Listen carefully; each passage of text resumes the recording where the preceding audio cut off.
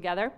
And we were just friends for several of those years, and then lo and behold, God was working in both of our lives individually, and when we returned towards the end of college for one of the final summers, we kind of saw each other in a new light, and God drew us together. And so we were married in the summer of 1999, so that means this summer we will celebrate 24 years by God's grace. Oh, and there we are. I had hair, yes. He did have hair.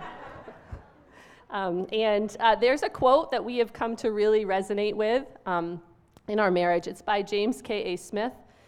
It reads, "We've grown up together, kids raising kids, but we've also grown in faith together. We've walked valleys of doubt together, mourned losses together, been humbled by parenting together, and been surprised by God in ways we wouldn't have known to dream. If I entrusted myself to the one who will never leave me or forsake me, it's because he was gracious enough to give me this partner who is the embodiment of that on the way home." I love that quote. If you have a Bible, I want you to turn to Ephesians chapter 5. Verses 21 through 33 is going to be our text for today.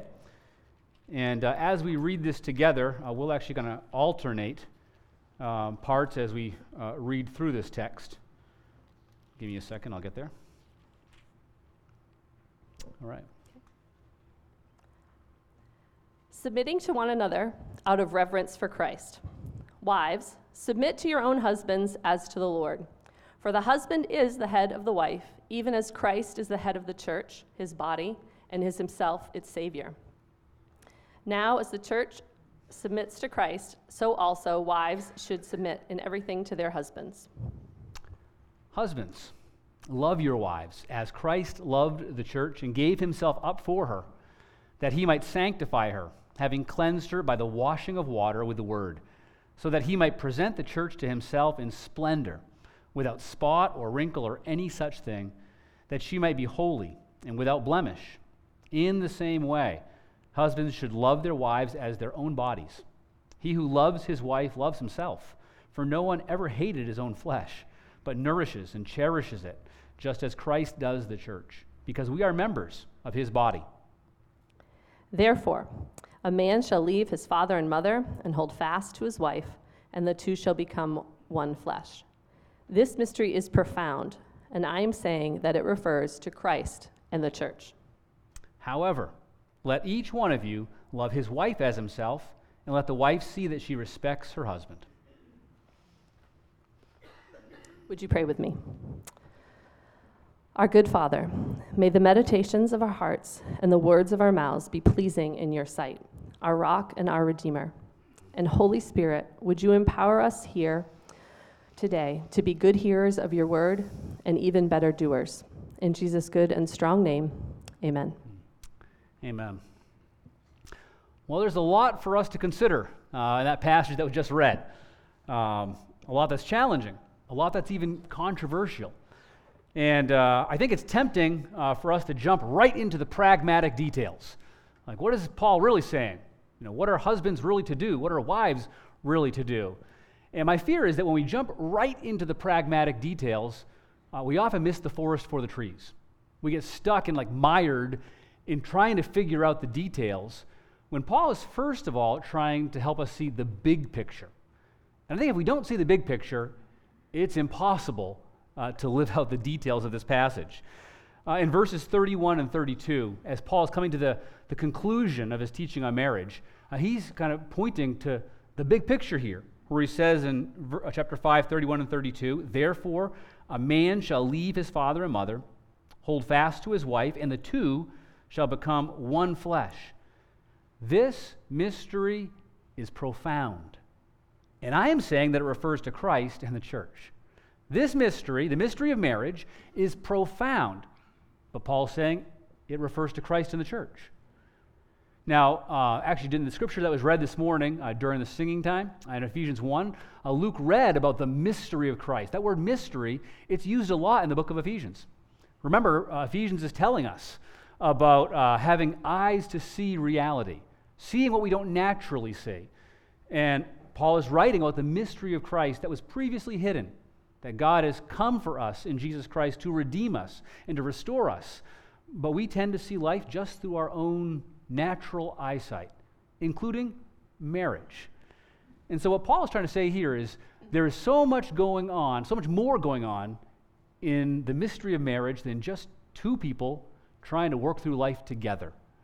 He says, actually, marriage is a signpost, not a destination. Marriage is a window into a deeper reality. It's telling us a bigger story about a deeper love, about a greater covenant. And if we don't understand the bigger context of marriage, we're just going to find ourselves at odds all the time, apart from this larger story. And so what I want to do is, before we get into the details of how to live this passage, I want to take some time to really consider this bigger story that our marriages are pointing to. What is this mystery? Really, the Bible itself is a love story, a story of covenant love that God is telling. So what is this larger story that our marriages are pointing to? And we're going to tell this through 4 acts, Acts 1, Acts 2, 3, and 4, different segments of the story of the Bible. So let's consider those. First, the bigger story of marriage, Act 1, and that's the story of creation. We looked at a couple of these texts last week, so we're kind of recycling them again today because they're so important. But in Genesis 1, verse 26 through 28, we read, "Then God said, 'Let us make mankind in our image, in our likeness, so that they may rule over the fish in the sea and the birds in the sky, over the livestock and all the wild animals, and over all the creatures that move along the ground.' So God created mankind in his own image. In the image of God, he created them. Male and female, he created them.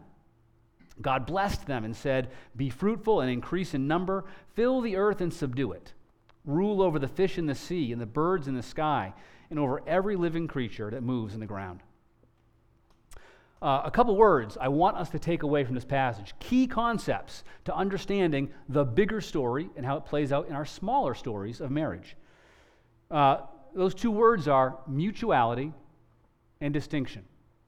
Mutuality and distinction. We see in this passage here that God makes both male and female equal in his image. In the image of God, he created them. Both men and women bear the image of God. And we are called together to partner in God's life-giving love. And we need together. We need one another to accomplish this. So there's mutuality in creation. Husband and wife partnering together in the mission that God has called them on. And we also see distinction, that God does not just create human beings generally, he creates male and female specifically. There's distinction in creation. And man and women can only fulfill God's mission through complementary partnership. Life-giving does not come apart from male and female reality. There is distinction and there is mutuality in the creation. And what I find is it's really hard for us as human beings to hold those 2 things together. There's a tension. And as you look at the history of the world, there have been many, I would say the majority of cultures, have emphasized distinction at the expense of mutuality. Male and female, very distinct, but not partnering together. The history of the world has been a sad account of there being a lack of mutuality. But there are other cultures where, to accomplish mutuality, we begin to minimize distinction. And God's word holds up both mutuality and distinction needing to be held together if we're going to accomplish God's creative purposes. Our story, creation, begins with God creating male and female to be mutual and to be distinct. The second foundational passage we're going to look at is at the end of Genesis 2. It reads, "Therefore, a man shall leave his father and mother and hold fast to his wife, and they shall become one flesh. And the man and his wife were both naked and were not ashamed."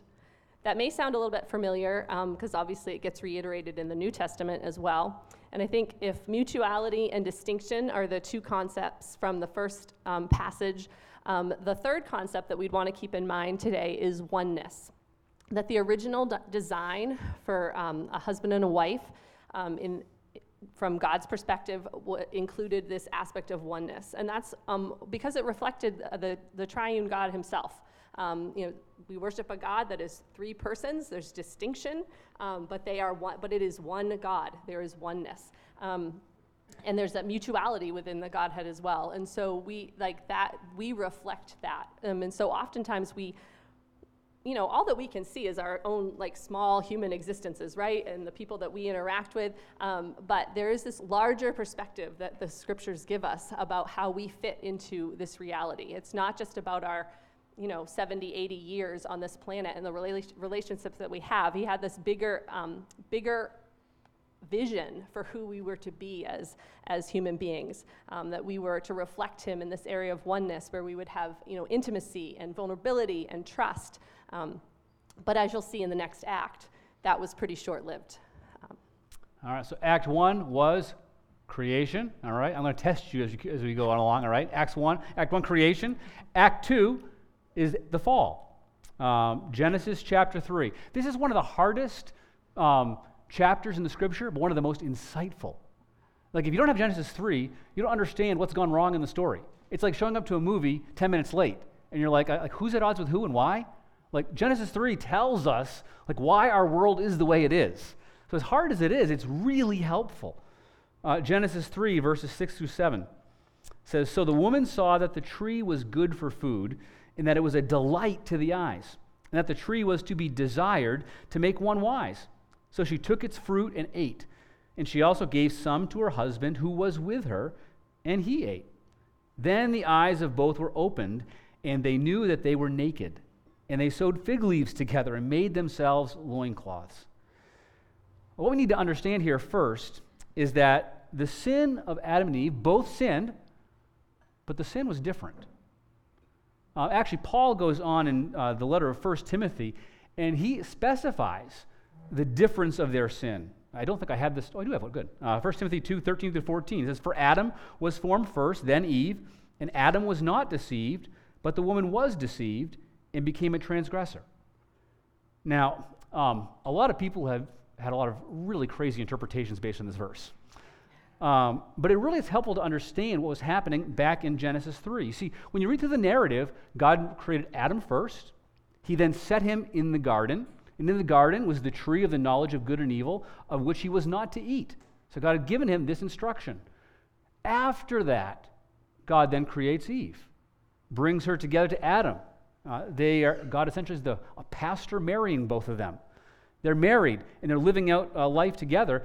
So along the way, we're not sure exactly when, the scriptures don't say, but the command not to eat of the tree is passed along to Eve from Adam. And so what Paul is saying here is somehow Adam and Eve, when they heard the serpent's temptation, heard it differently. And you can see this when Eve responds back, when Satan says, "Did God really say, you must not eat of the tree?" She says, "Oh, we must not eat of it or even touch it." The command already has been twisted, corrupted. There's a misunderstanding that she has. No fault of her own. She's not inferior intellectually or morally. But in that moment, she is deceived by Satan's temptation. Adam is not.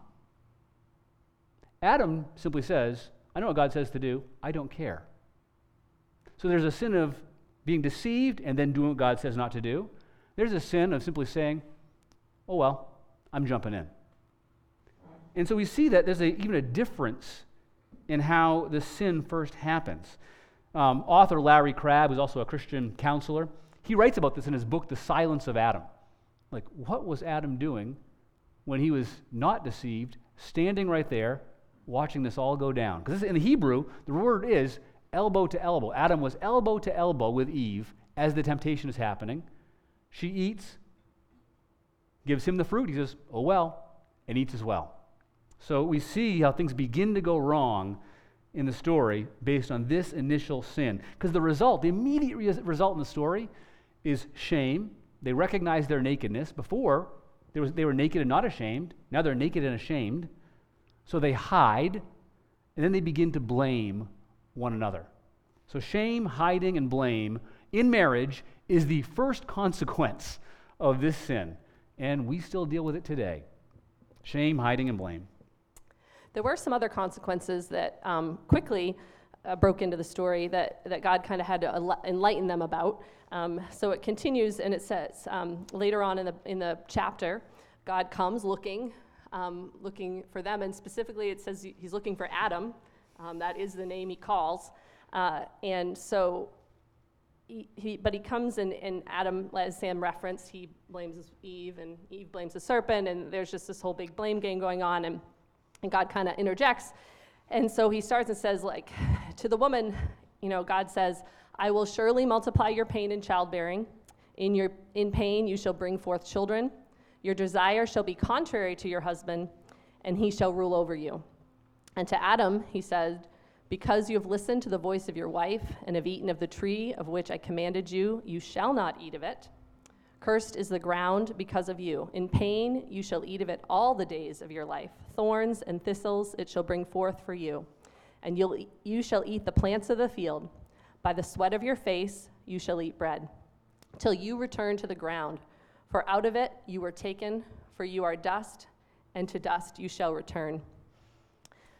So there's some things that are just automatic consequences. We were made for this distinction, but with mutuality and oneness, and to partner with God in multiplying and bringing his life-giving love into the world and to those around us. And right off the bat, there's going to be pain in childbirth. And so if you never have a child naturally by birth, women, it doesn't mean that you get away from the results of sin in your life. It is, obviously there's pain in childbirth. For any of you who've given birth to children, it's painful. But I think it goes a little bit deeper. That represents kind of the spiritual reality of how difficult it's sometimes going to be to really forge good, strong relationships, to bring life into the world, to not just kind of try to control or try to abdicate, or all of those types of things are included. So if you never marry or you never give birth to natural children or human children, then I don't think we live with the results of this still today as daughters of Eve. But that was one.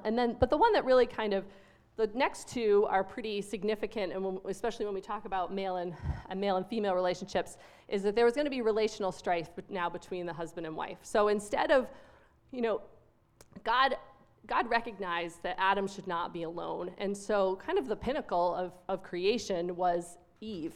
To some degree, like he was kind of like, she's named as a helper with the Hebrew word that's only ever referred to of God himself in the rest of the Old Testament.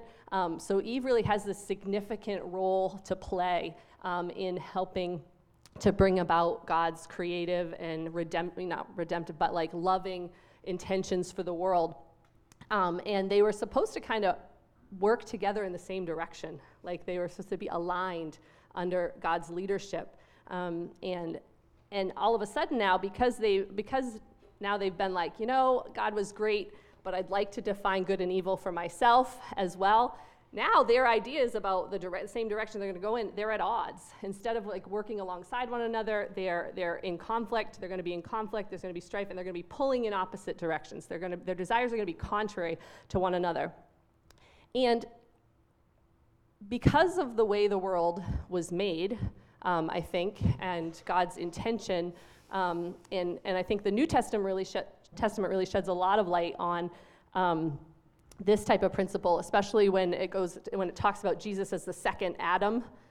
There was a certain level of responsibility that I think Adam, as a future, as the kind of precursor to Christ himself in the story, was going to have, that women were going to really lose.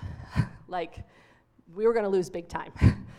So when sin entered the world, there was never, in God's plan, male dominance was not supposed to be part of the story. But it became the natural consequence of human beings wanting to take control from God and be their own leaders and gods and define their own good and evil. And I think it's pretty clear to see historically that it's held true. And even in an era where women have made a lot of advancements, of which I am incredibly thankful, when I look at the lives of students that I work with And when I look around in the world around me and with friends that I have in the community and different things like that, while women have gained some things, it's still pretty tragic, and the abuses of women are still pretty profound. And I don't think that the world, even what we're being offered right now, ladies, as a solution for that, it comes up pretty woefully short. And I think that that's when we get to the good news of the New Testament, where the Christian story really presents a better alternative pathway for us. So those are kind of, and then we also turn to just the futility in work. That was a natural consequence right away. We were going to there was going to be difficulty in that, and death itself, just that physical death itself. Yeah, happy stuff, huh? Good news. And when you read through the rest of the Scripture, especially the Old Testament, it's hard. I mean, you just read through like hard story after hard story. There really isn't a good marriage in the Old Testament. I mean, you have like Abraham and Sarah, who like every time he needs to get into a jam, he just farms his wife out and says, "Oh, she's my sister," and we see her taken advantage of. We see Jacob marries Leah and Rachel, and that doesn't go well. We see David and his wives, Bathsheba in particular, this adulterous relationship, and murder is the result. I mean, it is just one tragic story after another in the Old Testament about the brokenness of marriage. The brokenness. And as the Scriptures in the Old Testament are kind of coming to this, I guess what's the opposite of crescendo? I mean, I guess the descent, this valley. We begin to see God saying, what you're experiencing in your human relationships shows the reality between you and me.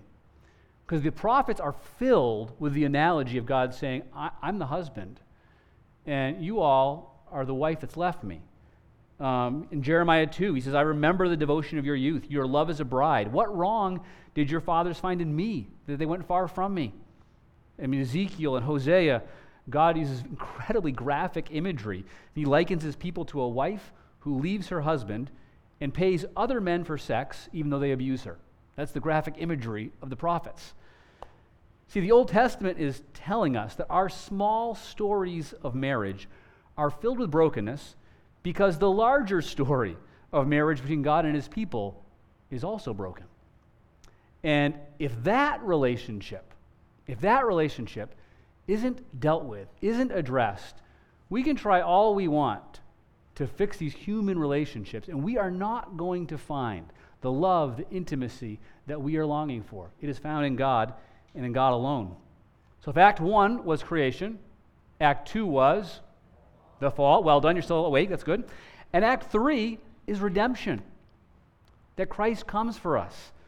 I'm going to read again from Ephesians 5 because we see Paul really referencing Jesus as a husband.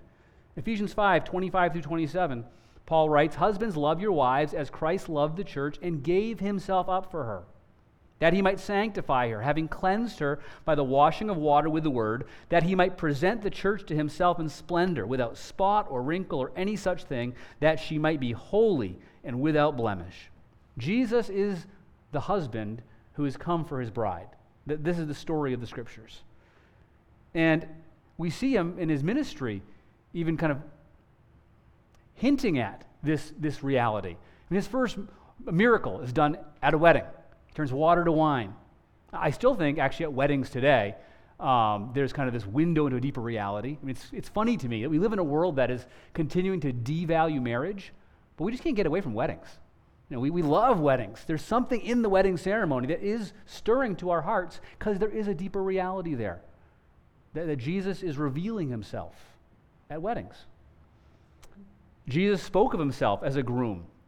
He talked about that's why his disciples weren't fasting. If the bridegroom is here with you, there's going to be a party. He referenced himself as the bridegroom. And he is the husband who has come to be what husbands should have been all along, to be what Adam was not. Jesus did not stand silently by. Jesus did not abdicate his responsibility. Jesus did not live for self-motivated pleasure. Jesus didn't divorce his spouse. when she was against him. Jesus didn't focus on his spouse's faults. Jesus didn't domineer. Jesus gave himself up. That's the language. He gave himself up, that he might sanctify her, cleansed, presented without spot or wrinkle. That's us. That's all of us. All of us are this spouse who has been faithless. We've been unfaithful. And God has not stopped loving us to the point of death, and takes upon himself our wrong, our sin, our faithlessness. And he does this to make us what we should be, to cleanse us. We call this the new covenant. I love that word. Marriage is a covenant. And in Christ, we have this new relationship between God and people that Jesus is, in a sense, keeping both sides of. He's faithful for us. And in this new covenant, we have this depth of love that we could not have anywhere else. I mean, who else would love us that way? Who else would love us even when we're turning our nose at them, when we are horrible to them? That's God's love for us, this faithful, giving, sacrificial love. Redemption is all about what Christ has done for us. So that's the third act, redemption. So the fourth act would be consummation. Revelations 19, verse 7 says, "Let us rejoice and exult and give him the glory, for the marriage of the Lamb has come, and his bride has made herself ready." You see, the story of the Bible ends with a wedding. Christ and his bride. The bride, God's people, are finally ready. We have been redeemed by sacrificial love and have become radiant, loving, faithful people. So marriage, as Sam said before, is not a destination, but a signpost. And this is what it's pointing to. It's pointing into this overarching story that the Bible gives us about God and his people. So just in conclusion of this section, the larger story that we were created to live in is a love story of a God with his beloved people. Marriage is one of the ways God is pointing us to the larger story and inviting us into it. All right, Act 1 was. Act 2 was. Act 3 was. And Act 4? All right, well done. Now that we have the big picture here, now we can begin to get into how we live in light of the big picture. Like, how can that big story shape our smaller stories of marriage? That's what Paul is writing here. He's saying if you're married, what Christ has done should shape how you live as husband and wife. So let's kind of get into the instructions that Paul has here. And we're heading towards the off-ramp, so don't feel that we're only halfway in, all right? I'm really going to focus on Ephesians 5:21. And what's unfortunate is we often jump into the instructions without seeing this verse first. Ephesians 5:21, and it starts in the middle of another sentence. So Paul is saying, submitting to one another out of reverence for Christ. And then he goes to talk about how husbands and wives, how this plays out in each of them. But it starts with a command to all followers of Christ, submitting to one another out of reverence for Christ. So three things you need to know about this instruction. First, this concept of submitting is, first of all, for all followers of Jesus Christ.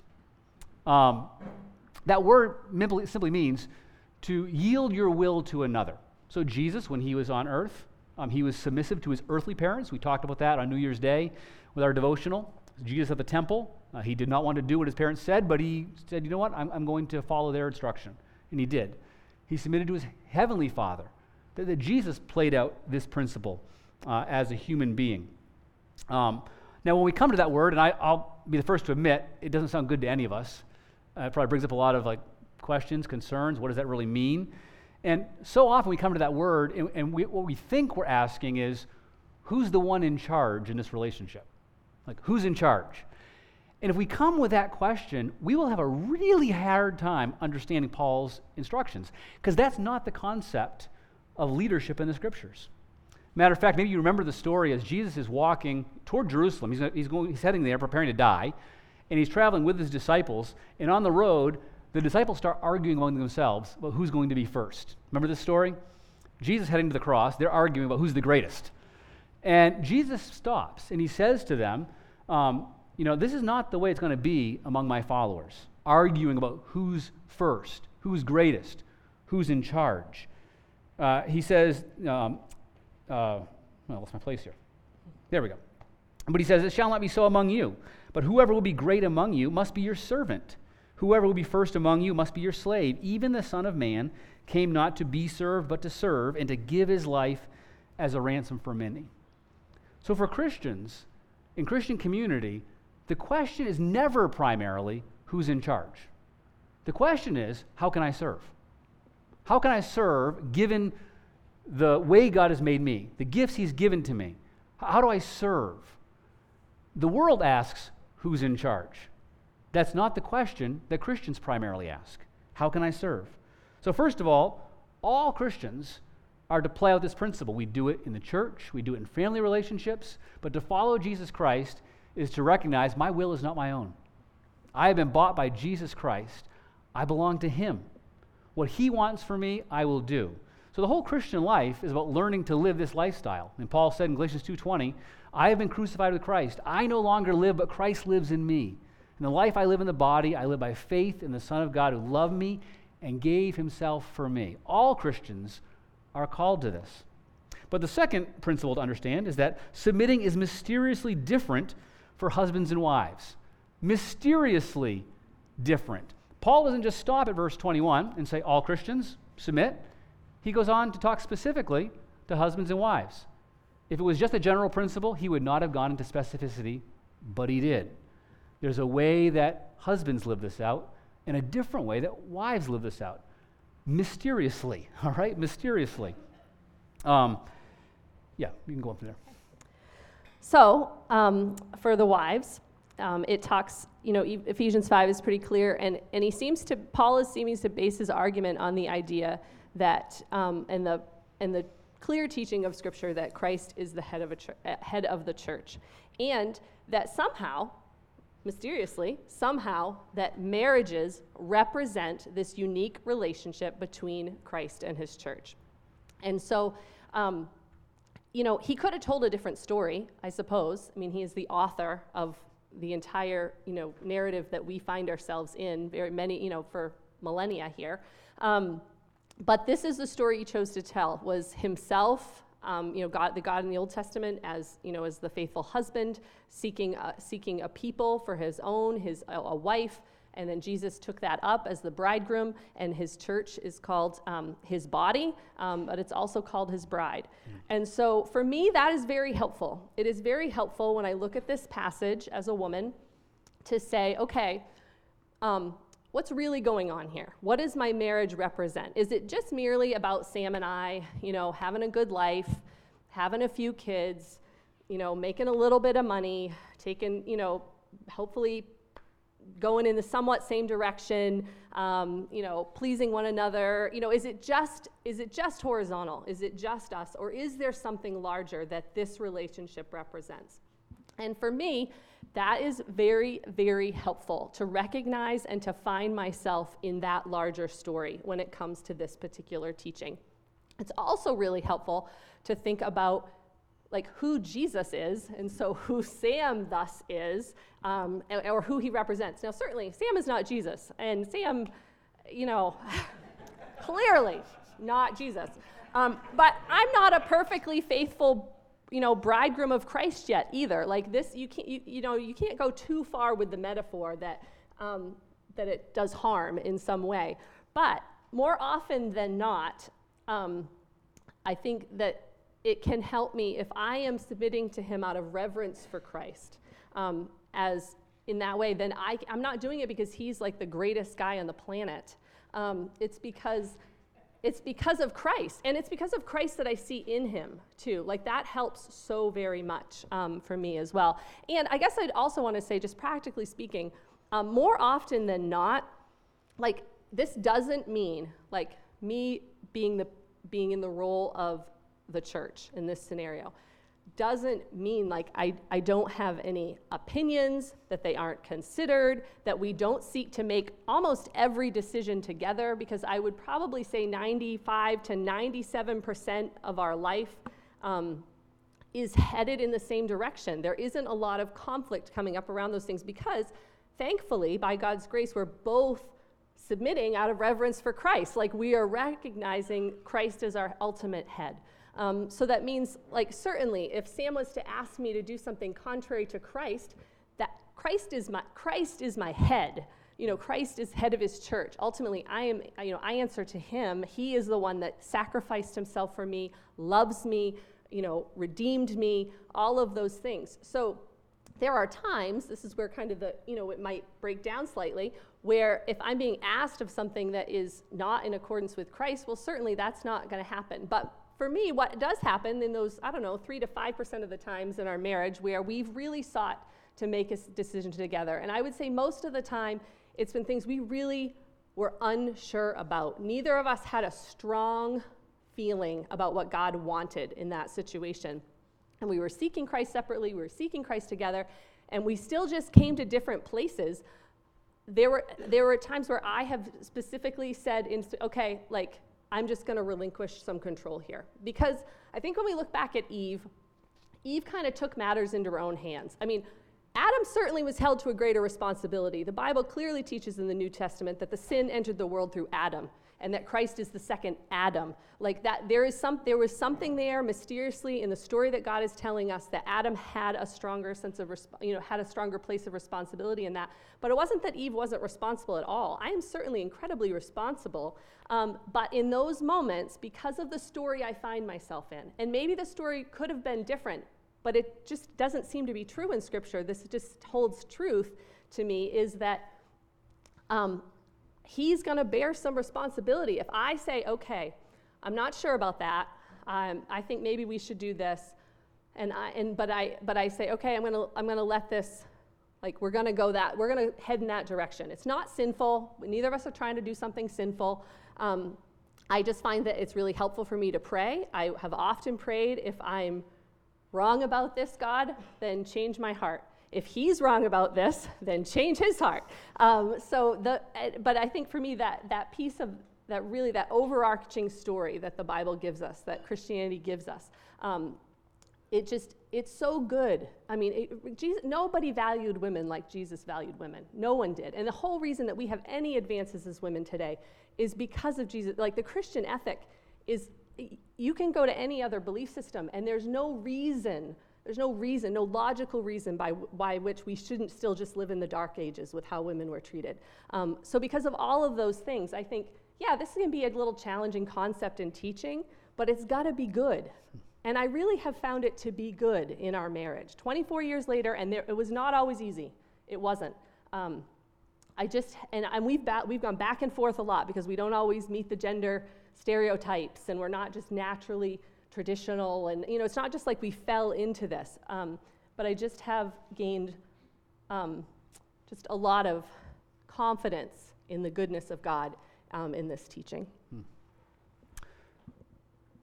Now we move on to how God calls men or husbands to live this out. And I want to pause here just before I dive fully in and say, unfortunately, what Wendy has talked about has been used in a lot of settings poorly. In this passage, Paul is speaking to women as wives, and then he speaks to men as husbands. And it was not, husbands, make your wives do this. He talks directly to the wives. They're accountable to God. Then he talks directly to husbands. And I think there is a principle here that if we are responsible for our actions before God and relinquish what the other person has to do, that's the way to live this out. We really kind of get into harm when we're trying to force God's will upon the other person. So for husbands, I mean, honestly, if we take this seriously, I mean, guys, this is a high call. Love your wife as Christ loved the church and gave himself up for her. Love your wife as Christ loved the church and gave himself up for her. I mean, that just makes me shudder when I think about the depth of Christ's love and sacrifice, the way he gave up his rights, his privileges for me, laid himself down. We're called as husbands to sacrificial love. I'm not going to, I could spend a long time on this, I won't. Let me just tell you three things, the ways I try to live this out. I think this means that husbands need to be the first ones to say, I'm sorry and I forgive you. Whenever I get into a disagreement, it doesn't happen all the time, but it does happen, my immediate tendency is to think about what it is that she has done wrong and to focus on that, and then also remember all the things like it that she's done wrong in the past. File drawer comes open in my mind. And I say things like, you always do, or you never do, like always and never.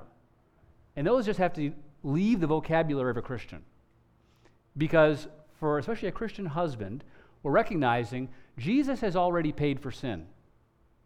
And if Jesus has paid for sin, I'm going to take the first step in my marriage towards reconciliation. Even if she's not moving that direction, I can recognize what I have done and that Christ has forgiven me.